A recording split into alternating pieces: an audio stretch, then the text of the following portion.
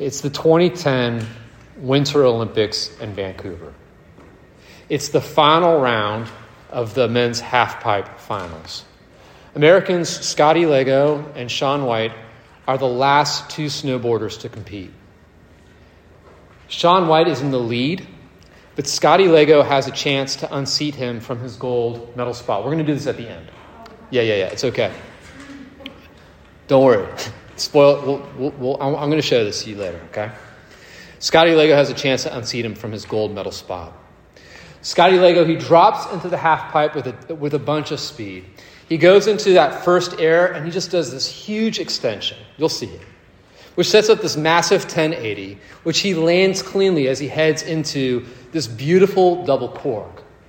But Scotty lands too far back on his board. He has to put his hand out to arrest his fall, and he sort of skids out in the middle of the half pipe. When Shaun White sees Scotty Lego skid out, he knows from the top of the half pipe that he has just won Olympic gold. Right? His high score of 46.8, it's not going to be beaten. And the camera cuts to him, to Shaun White and his coaches, and they're hugging each other and they're high-fiving all up there at the top of the half pipe. Now, this detail is crucial. Shaun is still at the top of the half pipe, which means he still has to make his way down. But Shaun doesn't need to do anything now to win. He's just won. His is the top score, right? There's no more contenders. His gold medal is guaranteed, which sets up this really interesting question and this amazing Olympic moment. Right? If I'm guaranteed gold, how then should I ride? What should I do? Shaun literally asks this question of his coach. I hope you can hear it as we watch it. What should I do? Should I just ride down the middle? And his coach says, no, man. Have fun. Freaking send that thing. And he does. You'll see later. Freed from the pressure to perform, Shaun White delivers the best performance of his life. And that bears repeating. Freed from the pressure to perform, Shaun White delivers the best performance of his entire life. And this might seem counterintuitive at first. You might think, won't you compete greater if you're trying to get the gold and not after it? But the logic here is the same logic of a climbing belay or a net under a trapeze artist. Knowing that you're safe, knowing that you're secure, knowing that you're guaranteed the gold doesn't make you hold back. It frees you up to go all in. You can go super big because you know you're going to go home no matter what with the gold around your neck. And that's exactly what Shaun White does. In fact, this last lap, he beats his already top score. He sets a new high score after winning gold. When we start Romans 12, we're like Shaun White at the top of that half pipe. We have just gotten the news that our gold medal is guaranteed. There is nothing that we can do to lose at this point. If God is for us, who can be against us? Nobody. Can anything separate us from the love of Christ? Not at all. Whatever befalls us, we are more than conquerors through him who loved us. Right? Overwhelming victory is ours in Christ. It's like Shaun White. We've got the gold. In view then of this mercy, in view of this victory, how should we then live? Should we play it safe? Should we hold ourselves back? Should we just ride down the middle of the half pipe? Paul kicks off the second half of his letter essentially saying, no, man, right? Freaking send that thing. And so I want to read that for you again. He says, therefore, I urge you, brothers and sisters, and I want you to hear the intensity in that. I urge you, in view of God's mercy, offer your bodies as a living sacrifice, holy and pleasing to God. This, he says, is your true and proper worship. Paul is describing what it means for us to live in light of the gospel. If you recall, this is a letter that comes to us in two halves. That first half, chapters 1 to 8, is really what is the gospel? What is the good news about Jesus? And From chapters 12 to 16, Paul's going to lay out what it means to live in light of that gospel. And the first thing that he says to you and to me tonight is the way we live in light of the gospel is with wholehearted devotion to God. Like, he is all in for us. He's gone all in for us. And so we can go all in for him too. Like, go all in. He makes this point by using an analogy from the Old Testament sacrificial system. I know that's sort of foreign to you, but I'll try to explain here. In the Old Testament book of Leviticus, God tells his people how they are to worship him, including what sacrifices they were to offer and when. Right? This is before Jesus offers himself as like this once and for all sacrifice on the cross, which sort of abolishes the need for any more sacrifices. Okay, in the Old Testament, before that, like, God says, hey, here's how you can worship me. Here's what to sacrifice and when. And the first sacrifice that is mentioned is what's called a burnt offering or a whole burnt offering. This is the sacrifice that Paul has in mind here.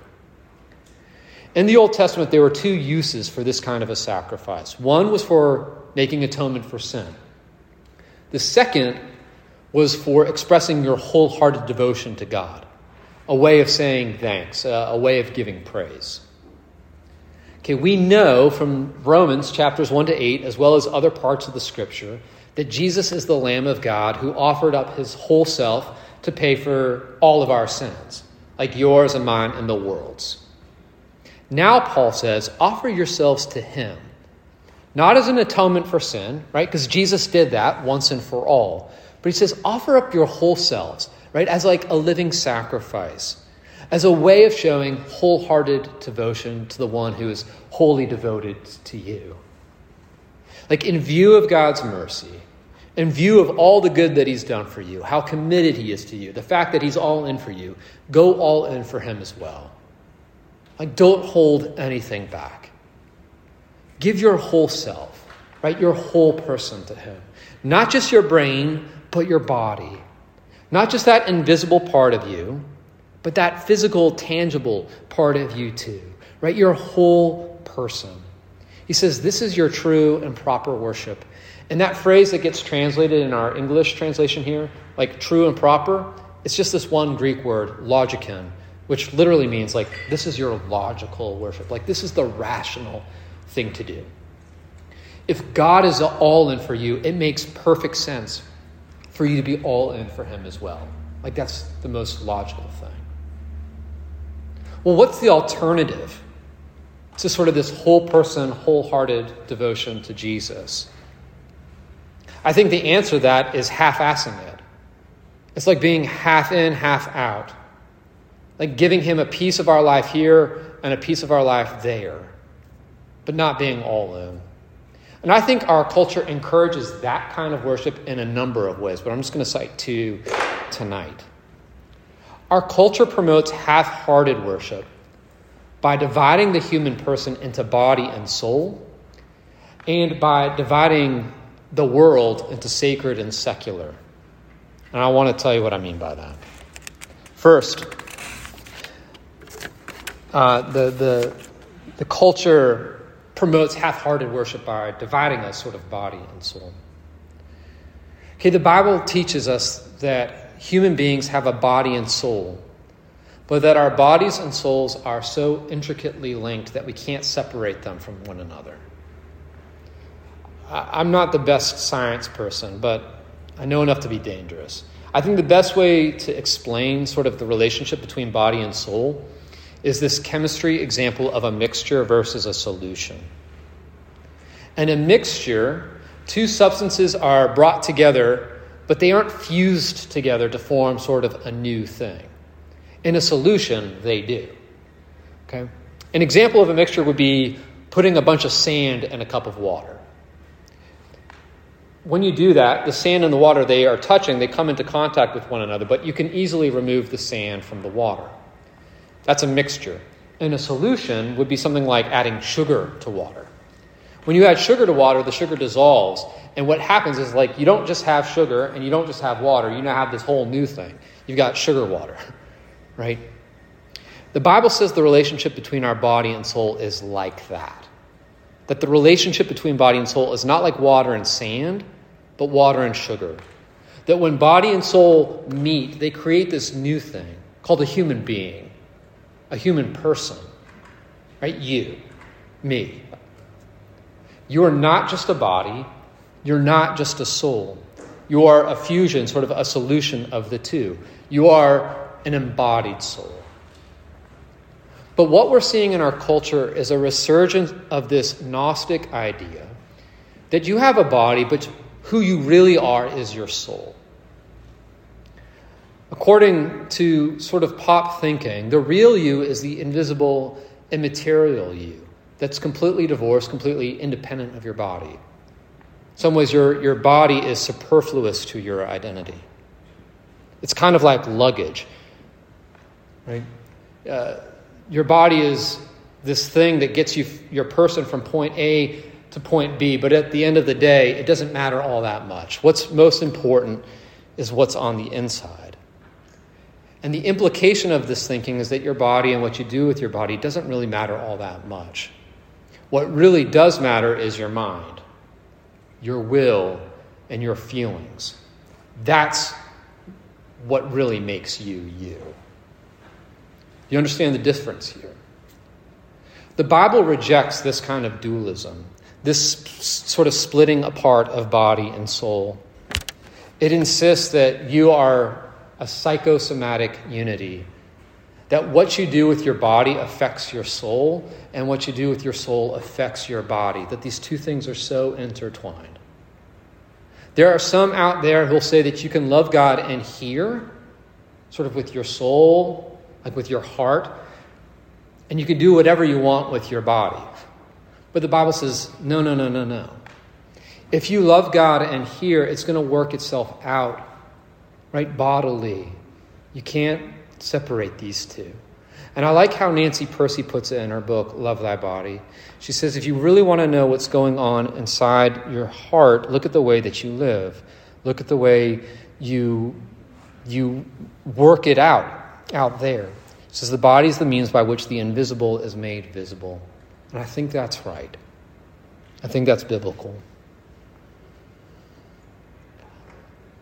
Paul doesn't want you or I to think that we can worship God sort of just with our minds or our spirits and not involve sort of the use of our body.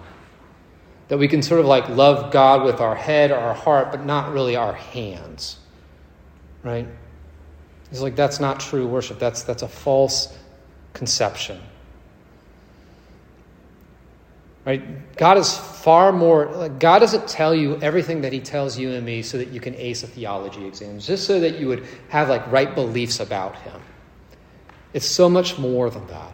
The reason why he tells us who he is and who we are and what he's done for us is not to fill our head with facts, not to even just give us good feelings in our hearts, but he wants us to connect dots, to work out with our whole person, like with all of that we are, right? Like the implications of his good news message, to engage our bodies in worship, not just for our own good, but for the good of the world. Right? This is worship that's pleasing to God, that makes sense in light of reality. Right? It's worship that's whole person, body and soul, head, heart, and hands, all integrated. Right?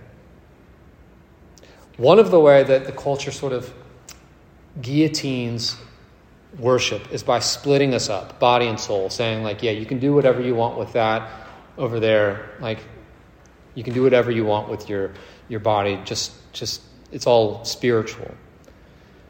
But there's another way that the culture sort of does this too, and it's by dividing the world into sacred and secular. In other words, you want to worship God? That's great.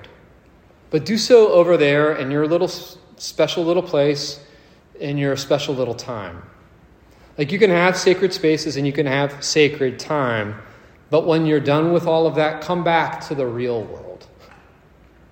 And when you kind of like step into the real world, don't bring your God and your religion with you. Like, just leave that at the door. You want to worship God? Great. You have an hour on Wednesday nights in the Interfaith Center. Or you have an hour on Sunday at Main Street Landing or New King or wherever it is you might worship. You want to worship God? Cool. You got 15, 20 minutes with Jesus in your journal and a cup of coffee first thing in the morning. But when you're done with all of that, you can leave him behind. Because the world is sacred and secular. There's sacred spaces where God belongs, and then there's everything else. And when you enter this sort of everything else, leave Jesus behind. Because he has no place, he has no allegiance in the classroom or the cafeteria, the library or the lounge, the fishbowl or the frat house, the sorority or the spring break trip, the bedroom or the boardroom, your cell phone or casual conversation, or anything in between. Jesus has no bearing there. But Paul's not down with that. And heck, Jesus isn't down with that either. Because as far as he's concerned, there is no sacred secular gap. That's an idea that you all and we all made up. That doesn't really exist. As far as he's concerned, all of it is sacred. All of it is his. He made it. And he's concerned with saving it. One theologian, a guy named Abraham Kuyper, he says it so well. He says, there's not 1 square inch in the whole domain of human existence over which Christ, who's sovereign over all, does not cry, mine. He's saying there's not a square inch of your life that Jesus doesn't say, yeah, that belongs to me. I have a right to speak into that. I have a right to tell you what to do in those spaces because I made it, I saved it, it's mine, all of it. If Jesus is Lord of all, it means he is Lord all the time and everywhere.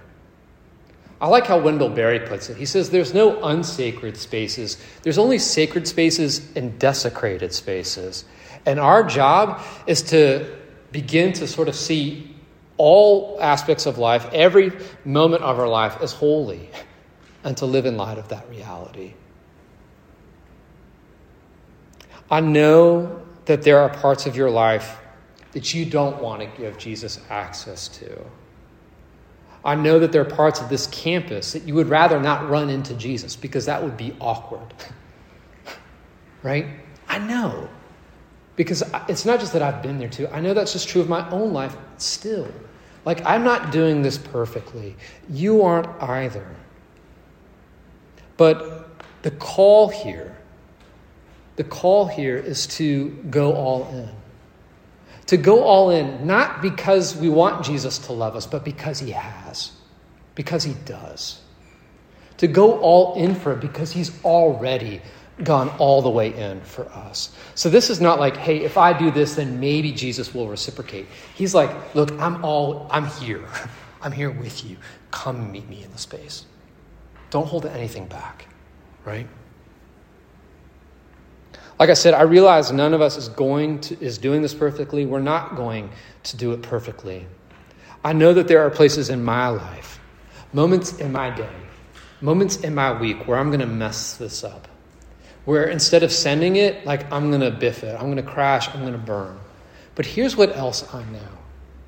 I know that there is now no condemnation for those who are in Christ Jesus. I know that the gold medal has already been declared. And I know that my place on the podium is secure. Yours is too, by the way. And it's this fact that liberates me to get back up and dust myself off and to try again, right? To climb up on that half pipe and to give it all that I've got. I know that there are those who might say, look, John, if you're going to fail, why even bother? But the only kind of people who talk like that are cowards. The people who never ride a bike because they're afraid they might fall off. There are people who will never play an instrument because they're afraid of striking the wrong note. There are people who never dance because they're afraid of a misstep. There are people who never snowboard or ski because they are afraid they might slip and fall. I don't want to live like that. And Jesus doesn't want me to live like that. And he doesn't want you to live like that either. Jesus lives and dies for us. He goes all in for us so that with a gold medal hanging around our necks, we can go all in for him too. At this point, sort of in the ride, at this point in the finals, on this side of the gospel, we're not motivated by fear anymore. We're not motivated by anxiety. Now, like Shaun White on his last lap, we can send it because it's fun. It's fun to send it. We can send it because it's beautiful to fly high. We can send it because we know how much sending it pleases our coach and creator who is already pleased with us. When we look over our shoulder and we see him there at the top of the half pipe, he is smiling at us. He delights in us as he watches us go for it. Not to get gold. We have it already. Jesus has set you free to live this kind of beautiful, integrated, wholehearted, and holy life. A life that's not just good for you and good for the world, but a life that is beautiful. A life that soars. He is all in for you. So friends, be all in for him too.